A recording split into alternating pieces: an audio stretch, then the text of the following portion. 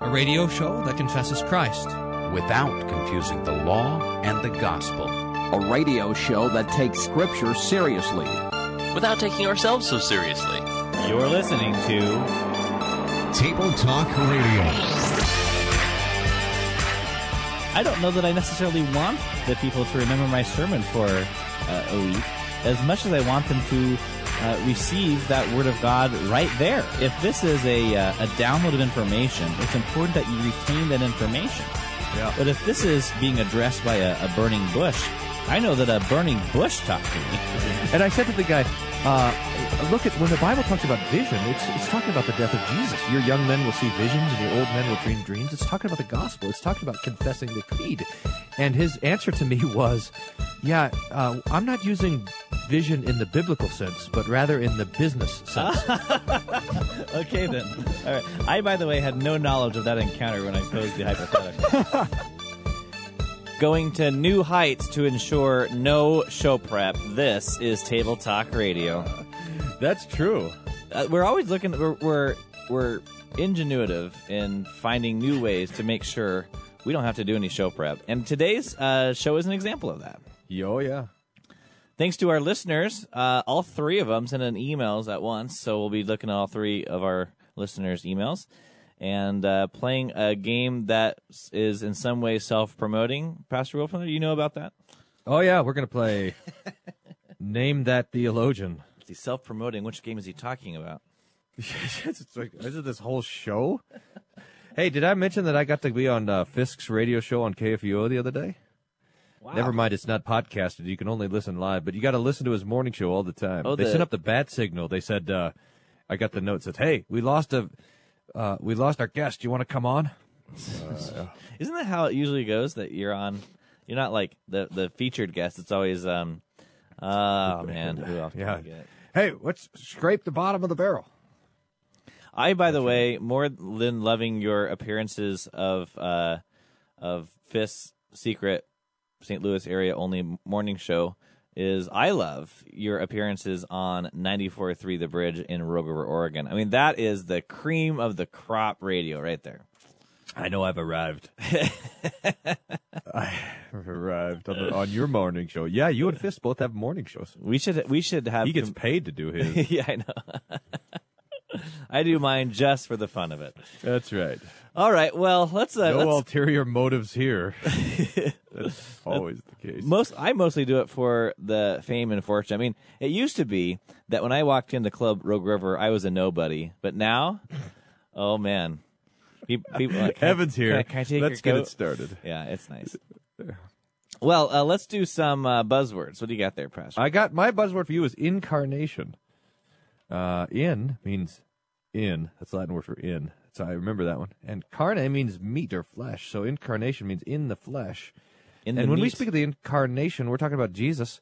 You know the best verse for this? Hebrews 2. It says, just as the children partake of flesh and blood. That means you and I have bodies. He partook of the same, so that through his death he might overcome him who had the power of death, that is the devil. So Jesus takes on our flesh and blood, becomes of like nature with us, so that he can die, so that he can redeem us. Beautiful. Incarnation. That's what we celebrate at Christmas, which is probably close to here that you're listening. Maybe. Is that true? Let's quit talking about that. My theological buzzword for you is filioque. This is Latin that means "and the Son." And there's that little be so easy. There's that little line. I know you use it every day anyway. Like, Dad, tell me a bedtime story. Filioque. I say to Carrie, I see my daughter, but where's the filioque? Where's the filioque? So this is that little line in the Nicene Creed that we say that the Holy Spirit proceeds from the Father and the Son. And this is a big historical hubbub because it wasn't in the Creed originally, and it was added later. And then the Eastern Orthodox churches, they got all upset about it because you can't just go adding lines. Now, I suppose it can be somewhat sympathetic to just the procedural objection. I mean, imagine if somebody took the Augsburg Confession. I mean, just as a hypothetical example. Someone took the Augsburg Confession, which Lutheran princes agreed upon, and then somebody goes and changes it. I mean, that we would reject that idea. That's right. We do reject that idea. So what Evan's talking about is that's what Melanchthon did. He was always tampering with the Augsburg Confession. So that's why whenever you see, like, you go visit a Lutheran church and they have the cornerstone and it says Church of the UAC, that's the unaltered Augsburg Confession. So the the non-photoshopped version of the Augsburg Confession. Right. Now, we don't treat the Filioque that way, though, because the Filioque is actually pretty helpful. Right. And, yeah. So I mean, there's a distinction from the procedural process, but the thing is that the Eastern Orthodox rejected it not just because it was a procedural difference, but because of the theological disagreement.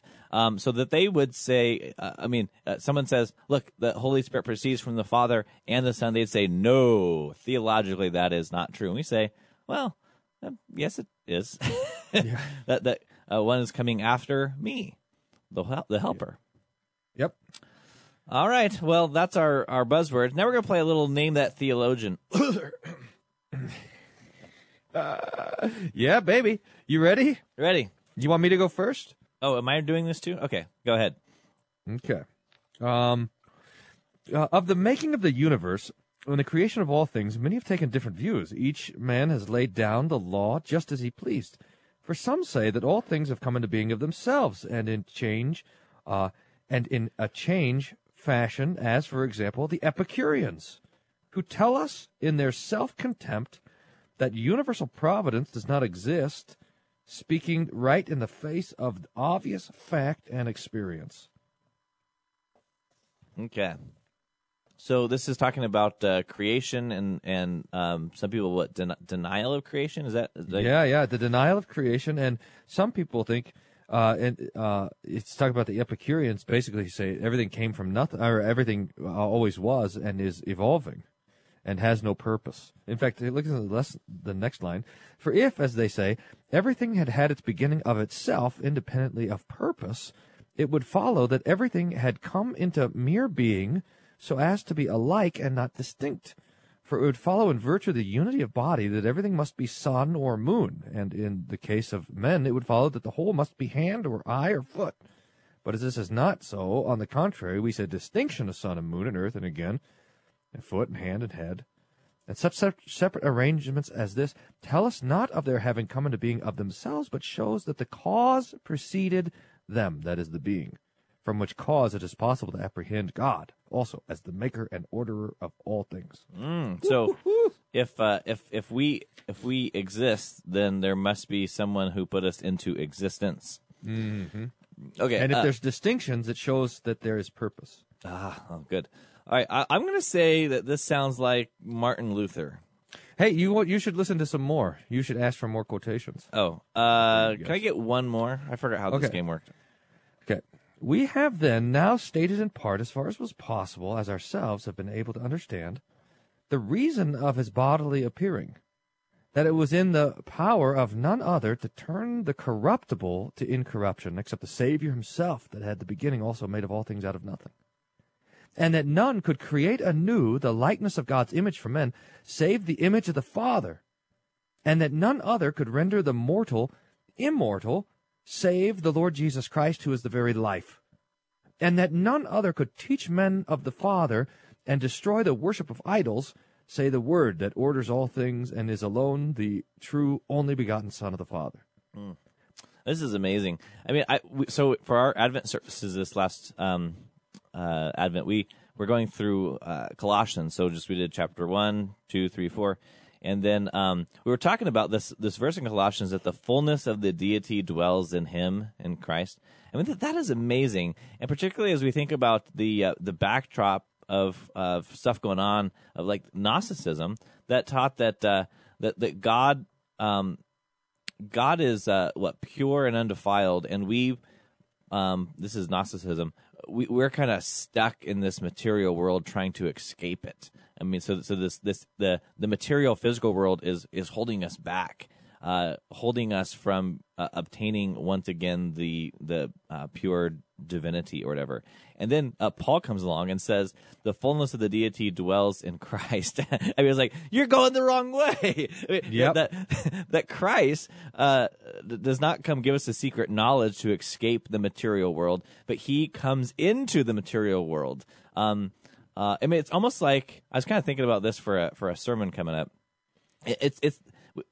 It's the opposite of like defilement. So that normally something would be sacred, and then you'd pour like pig's blood in it, and you have defiled that which is sacred. But God does the other way. You have this world that is defiled, and he comes and makes it holy. It's just beautiful. There's a great picture in the same thing that I'm reading. I wonder where I did. Oh, yeah, here it is. It says, he said, so here's the picture of that thing. It's like when a great king enters into some large city and takes up his abode in one of the houses there. Such a city is, at all events, held worthy of high honor, nor does any enemy or bandit any longer descend upon it and subject it, but on the contrary, it is thought entitled to all care because the king has taken up his residence in a single house. So too has it been with the monarch of all, for now that he has come into our realm and taking up his abode in one body among his peers, henceforth the whole conspiracy of the enemy against mankind is checked, and the corruption of death, which before was prevailing against them, is done away with. So because Jesus dwells in just one body, in the whole of humanity, still the whole of humanity now is dignified. That's amazing. Well, I'll tell you what, I'm going to take the break. I'm going to ponder who this could possibly be and render a guess for Name That Theologian after this. You're listening to Table Talk Radio. We're going to play another round of Name That Theologian after this, and then we're going to be playing Name That Game. We're going to take an email, one of your emails, and then figure out how we're going to make a game out of this. That is the epitome of no show prep. You're listening to Table Talk Radio, and we'll be right back.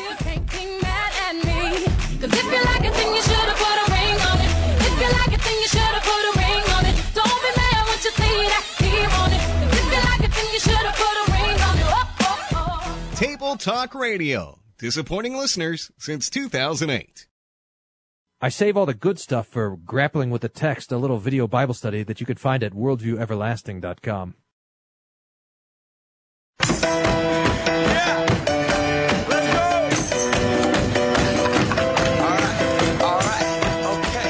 Welcome back to Table Talk Radio, and we're playing Name That Theologian, and I heard some great quotes before the break, Pastor Wolfman there. Yeah. And, what about this picture? The king living in how the king living in the city gives dignity to the whole city, and that's a picture of the incarnation. Christ dwells among the whole of human nature is dignified. This whole piece is just great. You wanted some more of this?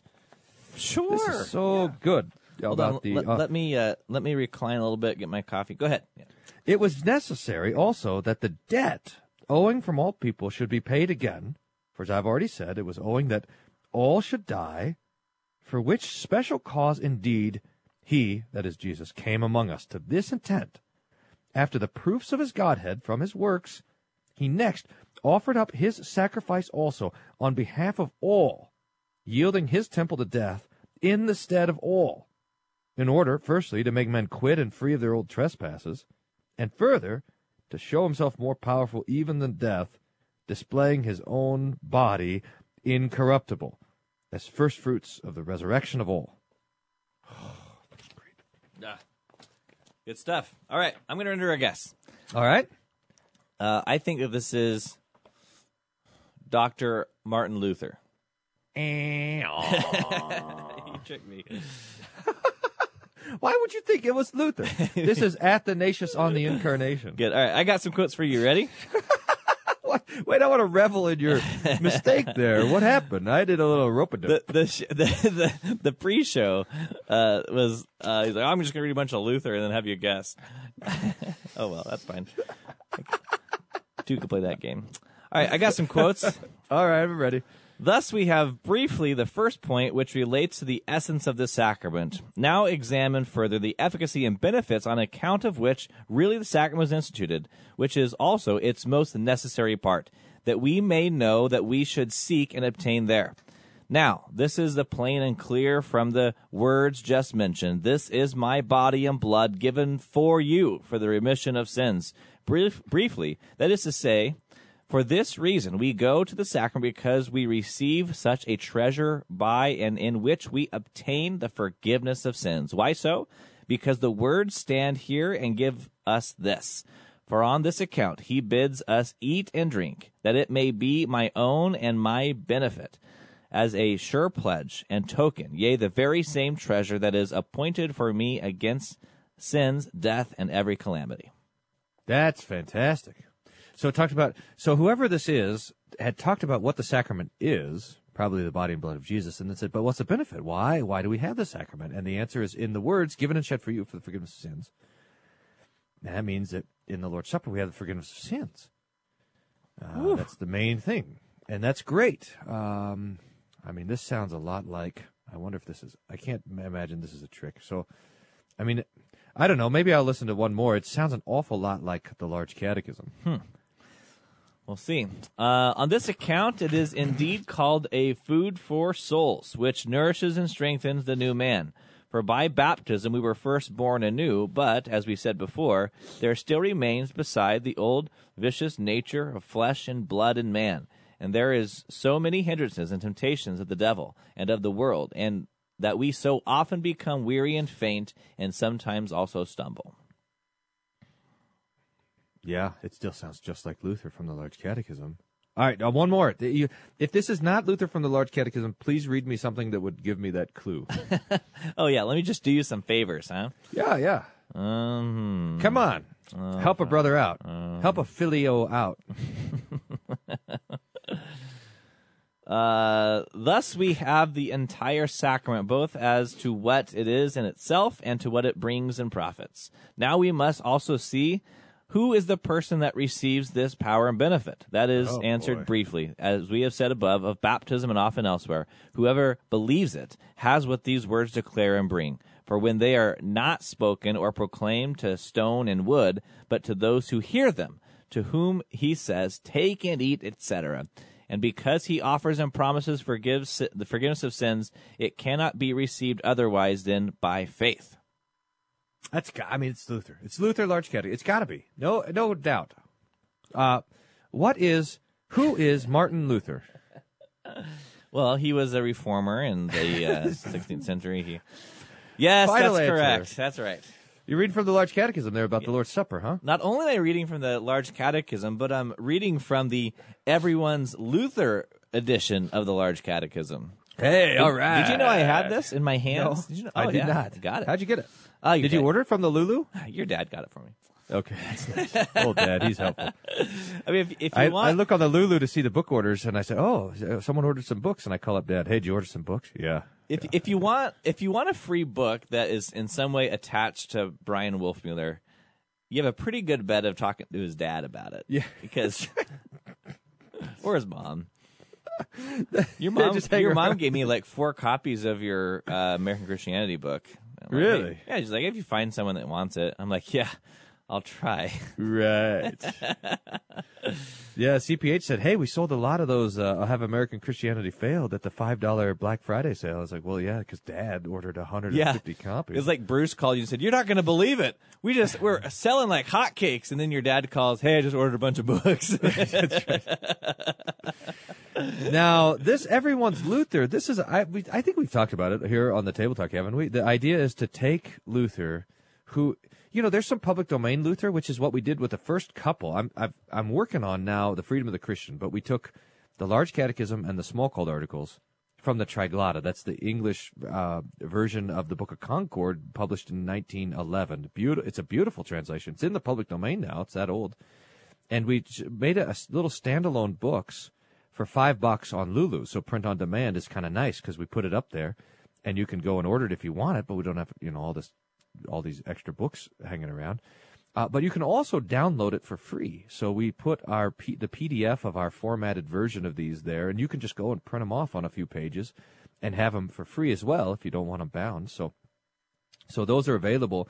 And I think probably the theological piece that is the most important for Christians from Luther, aside from the Small Catechism, is the Large Catechism. I think it is the most important theological text that we ought to be familiar with. And we got to hear some of it there. Luther talking about the Lord's Supper. He goes through the 5 chief parts in the Large Catechism. So 10 Commandments, Creed, Lord's Prayer, Baptism, and the Lord's Supper. There's an exhortation to communion, which is added later to the Large Catechism, but that was not part of the Large Catechism published in the Lutheran Book of Concord. So we don't have that in there, although it's really nice. That's where Luther says, when I'm urging you to go to confession, I'm urging you to be a Christian, and I would walk 1,000 miles to go to confession. That's in there. That's not in there, but these other things are in there, and the reason why the Large Catechism is so helpful, I think, Evan, is that it's not polemical. Most of the Lutheran doctrine documents, the Augsburg Confession, even Smalcald articles, the Formula of Concord, they're embroiled in theological controversy, which is how most of the Bible is and most of everything that's written in the church. But the Large Catechism, it steps back a half step, and even though it is somewhat polemical, it's saying, look, here's how we teach the whole faith to the children, and so it gives a more full treatment of things that are not necessarily controversial, like, for example, prayer. There's hardly any discussion on prayer in the other confessional documents because no one was really fighting about prayer. You get a fight about the prayer to the saints or fighting about the monastic hours, but you don't hear much about prayer itself. But in the Large Catechism, as in the Small, we have this extended discussion of prayer, not only each of the 7 petitions of the Lord's Prayer, but also the command to pray, the promise to pray, our need for prayer, the Lord's words that He gives us to pray. That's all there, and it's treated absolutely wonderfully. So we want this to be available to everyone. That's why we call it Everyone's Luther, and say that, hey, Luther is not just for the scholars; it's for everybody. Everyone ought to be reading this guy. All right, yeah, and the 10 Commandments, much like that too. I mean, I suppose there's there are fights over the 3rd commandment, possibly, but not a lot of controversy over them, huh? Yeah, that's right. So now here's the best way to get this stuff. I have the website, the humbly named blog, the Worldwide Wolfmueller, which is wolfmueller.co, and everything dumps there. So sermons go there. It's like the Wolfmueller landfill. Yeah, that's right. That's what it is. And the grappling goes there, and Table Talk even shows up there. All the stuff that I'm doing, it's one place it's a bucket where I try to collect everything that's happening online into. And so there's a book tab there. And if you click on the book tab, you'll see Has American Christianity Failed, The Final Victory. You'll see this poetry book that we made, but you'll see Everyone's Luther there, and you'll see links then up there to all of these that you can go and order for your friends and for yourself and download it for free or whatever's easiest for you and read that stuff. I'm looking at it now. Is it true? Is it there? I don't see everything on here. I don't see, is Wolfson on here?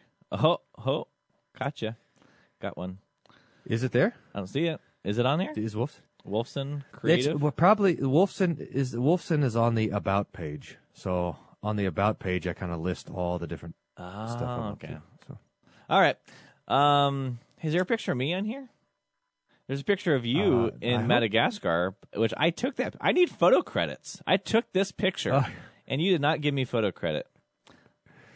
I'm offended. I'll work on that. Okay. I'll work on that. All right, when we get back from this break, we're going to play Name That Game. We're going to read an email that you have sent to questions@tabletalkradio.org, and then we're going to make a game out of it. And that just really is because we don't want to have to make up our own games and do our own show prep. So you, our listener, will do it all for us, and thank you very much. We'll be right back. You're listening to Table Talk Radio. Don't go away.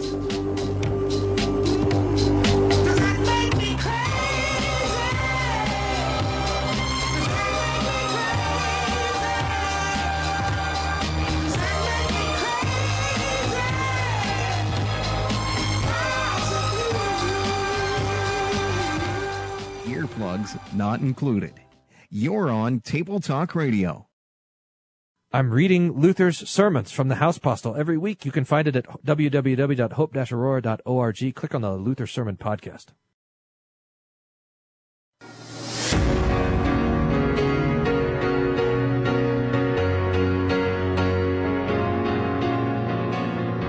You are listening to Table Talk Radio, like it or not. Probably not. All right, so Pastor Wilson, I'm going to read an email here. I'm ready. And me figure out what game we're playing here. Okay, this is an email from Justin in Atlanta, Georgia. He says, I enjoy your program, although in small doses because I care about my health. Yes, I good. wanted to share something that I heard a local vision casting leader say on a local Christian radio station, and I want to hear your comments. He said that you should, quote, try to fulfill the vision God has given you to do, and if he hasn't given you one, you can always fall back on the Great Commission. Okay, so what exactly is he saying here? Could you help me parse the theology out? Thanks, so Justin. It's like, we got to think of a game to play. Let's reflect on this thing a little bit and see if that will push us towards a game. I think this idea is like God has an independent vision for each person, but he's kind of conceding the fact that not all people are super Christians with their own customized vision from God. Now that itself is an interesting concession, right? And so if you don't have an individual, you got to just go with the Scripture, which says the Great Commission: go and make disciples of all nations. But that's the fallback. That's like Plan B. Mm-hmm. So it's like Plan B, do what God says. But Plan A, substitute your own.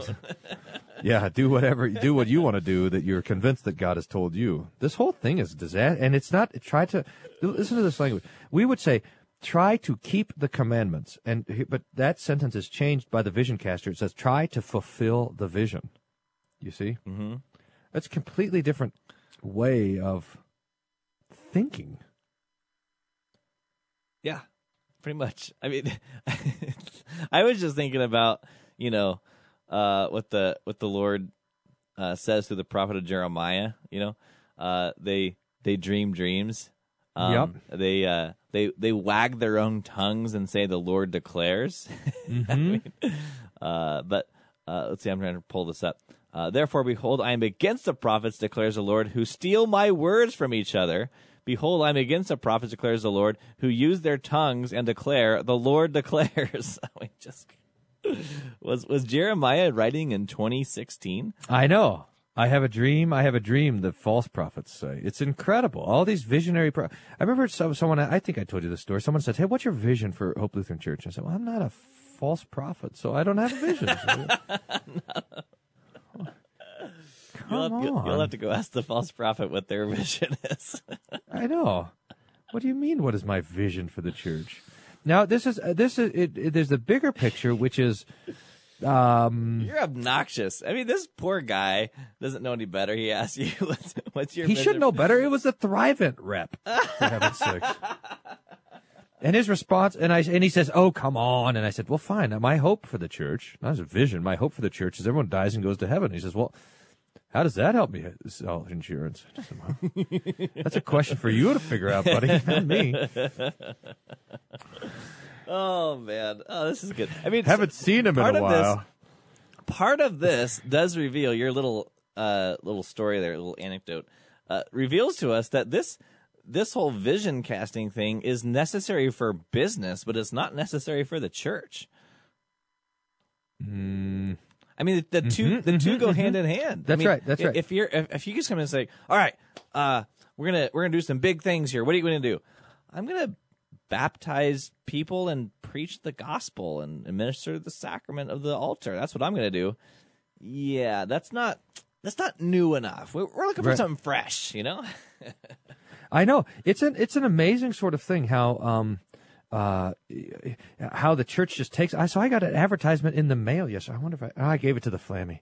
I was, just to get him worked up. What's his phone number? We'll get him on the line. Yeah, I can go and I can go to these conferences now, so I can become a visionary leader. And it says the seminaries don't teach us how to be visionary leaders, and so these conferences will teach you and guide you and give you instruction and practical advice on becoming a visionary leader. And then there's the quote from all the visionary leaders in the little brochure pamphlet.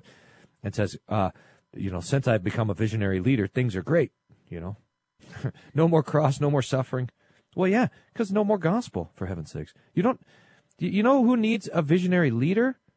Is a movement, not an institution. We need ministers, etc. So, Oh, don't you know? The church is not a movement. Or the church is not an institution, it's a movement.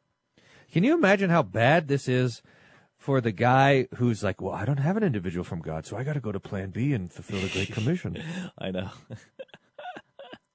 I was like, oh, poor me. I got to go to God's Word. I know. I don't have the individual kind of Holy Spirit internal fortune cookie. What a fallback plan. It's because I'm not this pseudo theological witchcraft. I don't participate in that, so I got to fall back on the scriptures. Look, here's the basic thing. Let's play a game. I got a game. This game is this: what is God's will for your life? Okay. You know what we should play?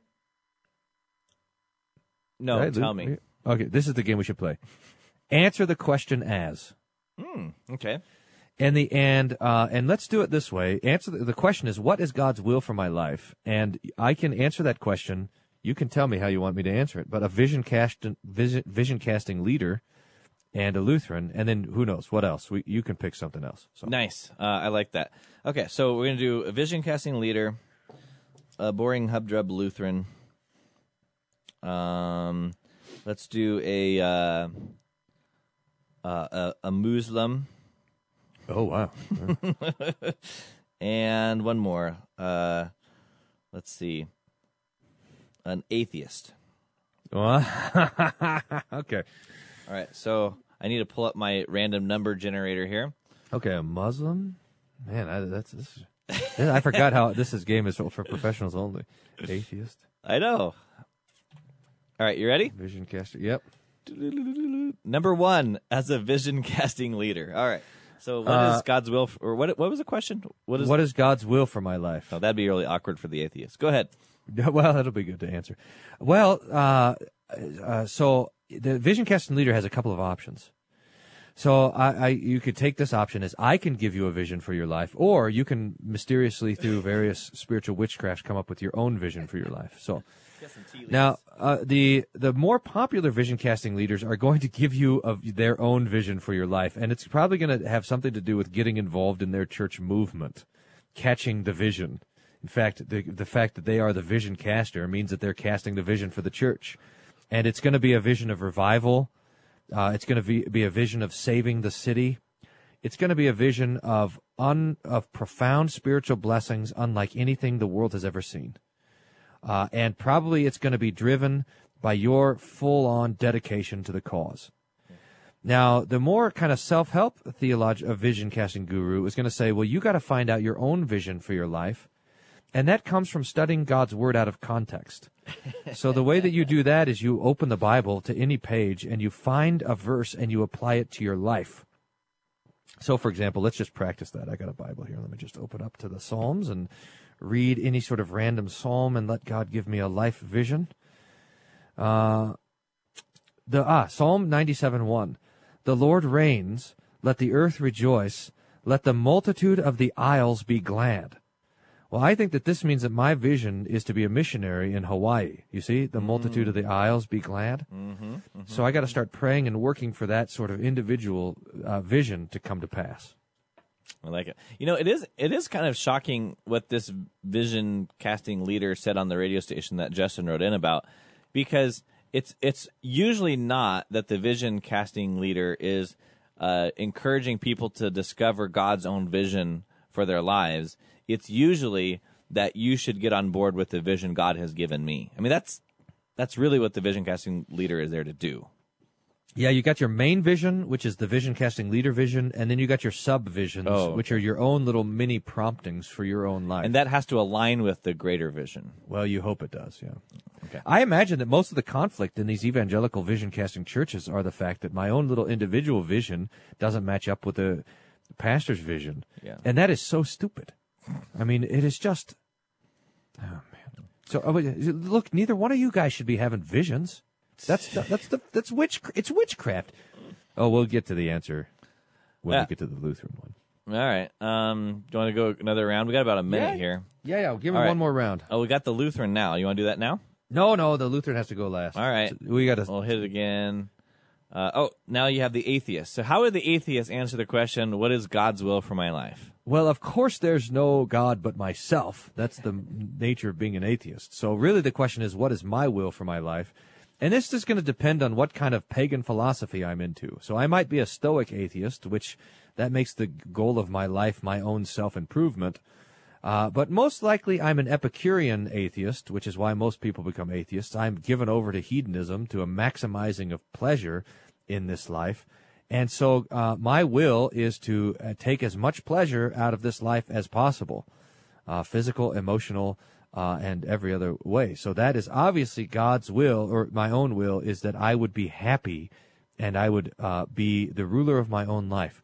I would be autonomous and without suffering. Well, that sounds about right. Well, we're going to take a break. We'll do another round or two of answer the question as. And then we're going to see if Pastor Wolfmuller can dig out an email from the inbox, and we'll shoehorn a game into it, because that is what we do here on Table Talk Radio. If you want to call in or send us an email, the phone number is 1-800-385-SOLA, 1-800-385-7652. Email address is questions@tabletalkradio.org, questions@tabletalkradio.org. If you say what you want to say, let the words fall out. Honestly, I want to say what you want to say, let the words fall out. Honestly, I want to say This is Dr. Carl Fikencher, professor at Concordia Theological Seminary. Table Talk Radio is the best radio program ever. Okay, I said it. Now will you let me go? The daily Bible meditation blog is at rightlydividedbible.wordpress.com, where 3 chapters of the Bible are considered each day. Check it out.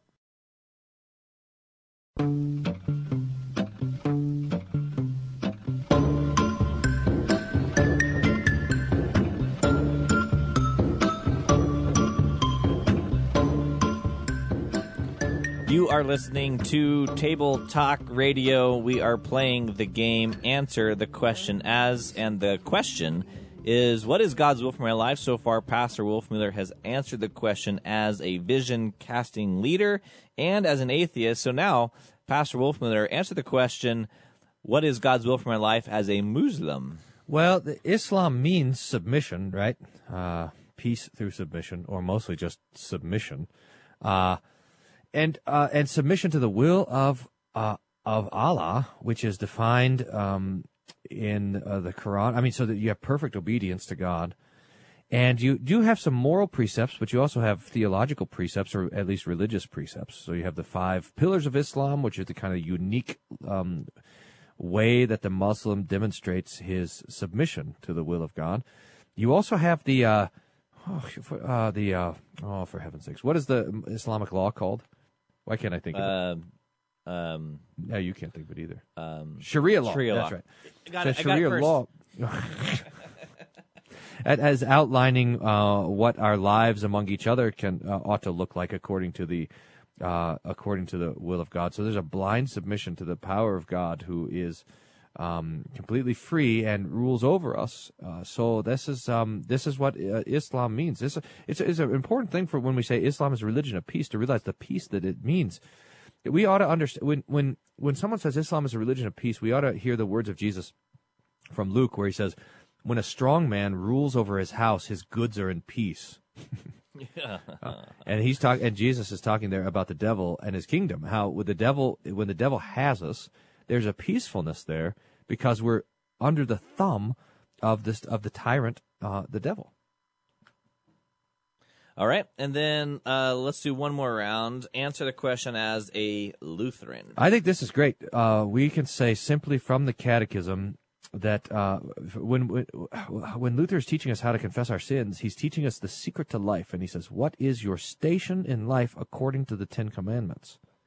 And that little phrase, our station in life according to the 10 Commandments, that is God's will for our life. Well, what's your station, and what do the 10 Commandments say about it? Well, that's what God wants you to do.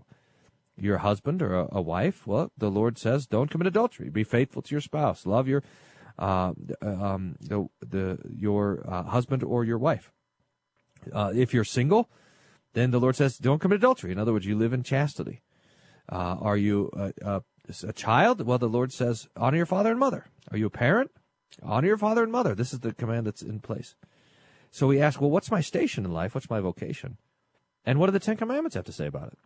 I'm a pastor, so I preach. I'm a father, so I take care of the children, teach them, protect them, and so forth. I'm a citizen, so I live in peace, serving my neighbor, and so forth. Nice. I like it. I'm going to go with the last one. It's pretty simple. It's not some sort of secret. That's the thing. Everyone wants, God to have some sort of secret will for my own life, and that's what I got to do. But this is not. The Lord doesn't hate you so much that He keeps His will a secret from you. He tells it to you in the Scripture. And you know what the chief desire and will of God is that we would believe in Jesus, that we would be baptized, that we would have the forgiveness of sins, that we would live eternally, that we would be Christians. And so what's my station in life? I'm a Christian. I read the Bible. I trust in God. I rejoice in His promises. I go to church. I eat the body and blood. This is God's will for my life. I don't have to wonder about it or go through some sort of secret, like sweat lodge vision casting nonsense to figure out what God wants me to do. I read the Ten Commandments and I trust the gospel. Yeah, well said. All right, let's go play another round of this Name That Game game. Do you have an email? I do have an email. Let's see here. I got a couple of emails. Faithful to the gospel. I don't want to be an evangelical. Hymn review, trust and obey. Let's do, which is the shortest? Here it is. I don't want to be an evangelical. This is from Carl. Dear pastors, the LCMS church I'm currently attending exhibits signs of going evangelical. Mystical praise songs, missionalism, mild mixing of law and gospel, and we're using heterodox material, including the official church connection group. If you read this on air, make sure your tone is sufficiently disgusted, please. Sorry. The official, let me go back and do that. He actually told me to read it disgustingly, but he told me after the words. That's not fair. So let me try that again. We're using heterodox material, including the official church connection group material, being the story and a sermon series based on the same. As a 24-year-old layman here on temporary basis, 3 more years and I'm leaving, is there anything I can do to keep the congregation on the straight and narrow and away from heterodoxy? I pointed out whenever we come across it in the young adults connection group or at the adult Bible study on Sunday, but there has to be something more I can do, right? Thanks, Carl. Yeah, thanks, Carl. Now, I have to say that I agree with the diagnosis. This church is exhibiting all the symptoms of a classic case of terminal missionalism. But there is a cure. Thankfully. Yeah, that's right. This is a tough situation, though. We get these emails all the time. You know what we should do is just have it automatically forwarding to the district president.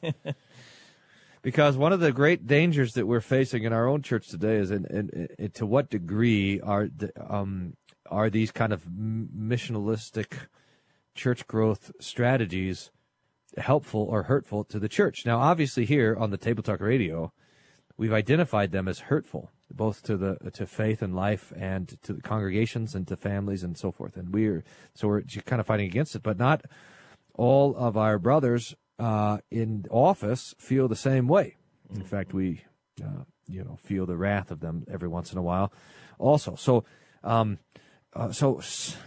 what can you do in the situation? Well, I think this is a great time to play the game, comfort the child, or kick the dog, comfort the child. Ah, yes, okay, that's good. So we'll put this line out there, and we'll answer it in 2 ways, whether we're comforting the child, and so this would be your fellow members of the church there, or how you might you might talk to the pastor who is leading the church in this way. And so let's comfort the child first. Yeah. The line is, isn't this Beth Moore book fantastic? Okay. This is a hard one. I might have to ask a couple more questions. Say, what do you like about it? Okay. She so clearly tells us what God's word says to do. You know, one of the okay, so here's let me see here. I got to get in the comfort the It takes a little changing gears. It's unnatural to a Table Talk Radio host. I just got to imagine to say, you know, one of the reasons I really love our Lutheran distinctives is this thing that they say about law and gospel, how the distinction between law and gospel is a brilliant light that opens up the Scripture.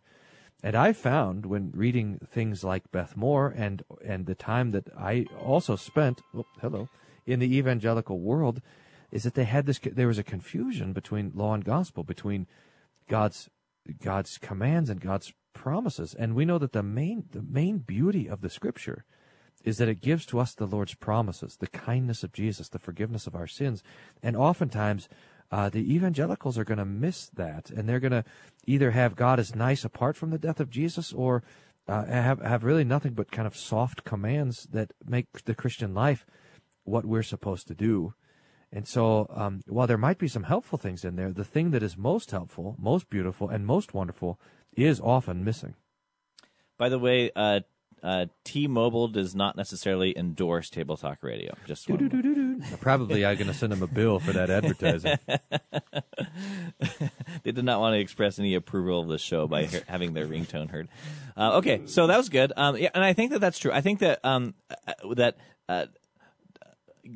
so here's the thing. I really believe this. I think people, if they have been taught the truth, before they have their fences up, you know, their guards of defensiveness against Fort Wayne grads or something like this.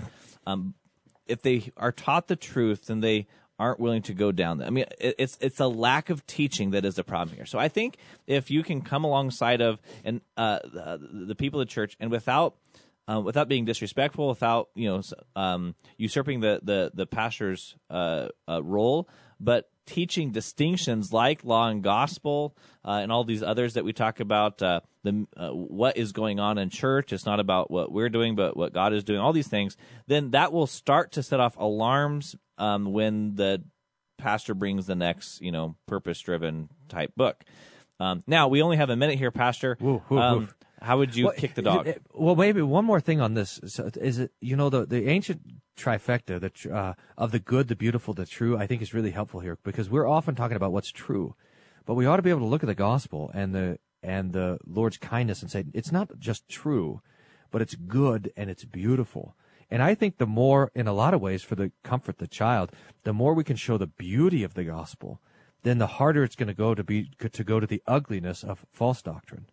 Now, for to kick the dog, I would say, what? Are you crazy? I published the large catechism on Every Man's Luther for $5, and you're having people go out and buy Beth Moore for a Bible study? Are you nuts? Yeah. You're gonna feed them poison dipped in chocolate instead of giving them the meat and potatoes of our Lutheran theology and the truth of God's word? You're absolutely crazy. Give me your ordination certificate. Hand it over. All right, that's all the time we have for this edition of Table Talk Radio. Where I can't think of a joke about the filioque. It's not really a joking matter, in fact. Thanks for listening to this edition of Table Talk Radio. Table Talk Radio is not for everyone. Please consult your pastor before listening to Table Talk Radio. Side effects may include nausea, vomiting, headache, heartburn, hair loss. Final joke fail. To incomplete Yeah, sentences with aquatic imagery, psychosis, coma, death, halitosis, lung cancer, brain tumors, sleep gain, internal bleeding, internal combustion, a sudden craving to smell your backseat, claustrophobia, an uncontrollable urge to fight the Calvinists on Twitter, and falling off your treadmill. For more information, visit tabletalkradio.org. Now, I have one more thing to say as a podcast extra to, who was it that wrote the email? Carl. Yeah, thank you, Carl. There's always, we get these emails a lot, as Pastor Wolfmuller said, and there's always a balance between, sticking it out and just leaving. And this is assuming that there is a good church to go to in your area. I mean, that's the email we get all the time is, look, I know now the difference, and there's not a good church in my area. And those are sad emails to get. But for those who try to stick it out, I think most of the time it really doesn't do much good to try and reform a church that has already gone the way of evangelicalism. If there is a good, solid confessional church in your area, just go to it and just receive the gifts. Sometimes it's not available, and we have to make the best with what we got. these church growth pastors are trained in not letting anyone derail their vision. Mm-hmm. So it's really you got to be when you go to them with kind of peaceful correction, which you should do. This is a Christian sort of thing. They are warned against you, and so that's often. That's oftentimes really a frustrating sort of thing. Even, you go with peacefulness and with care. You're trying to console the child. You're trying to have a decent conversation. They understand you to be quenching the spirit. I mean, that's how they read these sorts of things. So, and if you go to a church that preaches long gospel, preaches Christ, administers the sacraments, practices closed communion, rejoice in the Lord, and let the pastor's work service you be a delight and not a burden, because there are so many people that write into us and Issues, etc., and other shows say, look, I wish I could go to a confessional Lutheran church, but there just isn't one in my area. We can't overemphasize how often we get those emails. Yep. So rejoice. So we got to set up the email forwarding system to the district presidents. Yep. All right. Thanks for listening to Table Talk Radio, guys.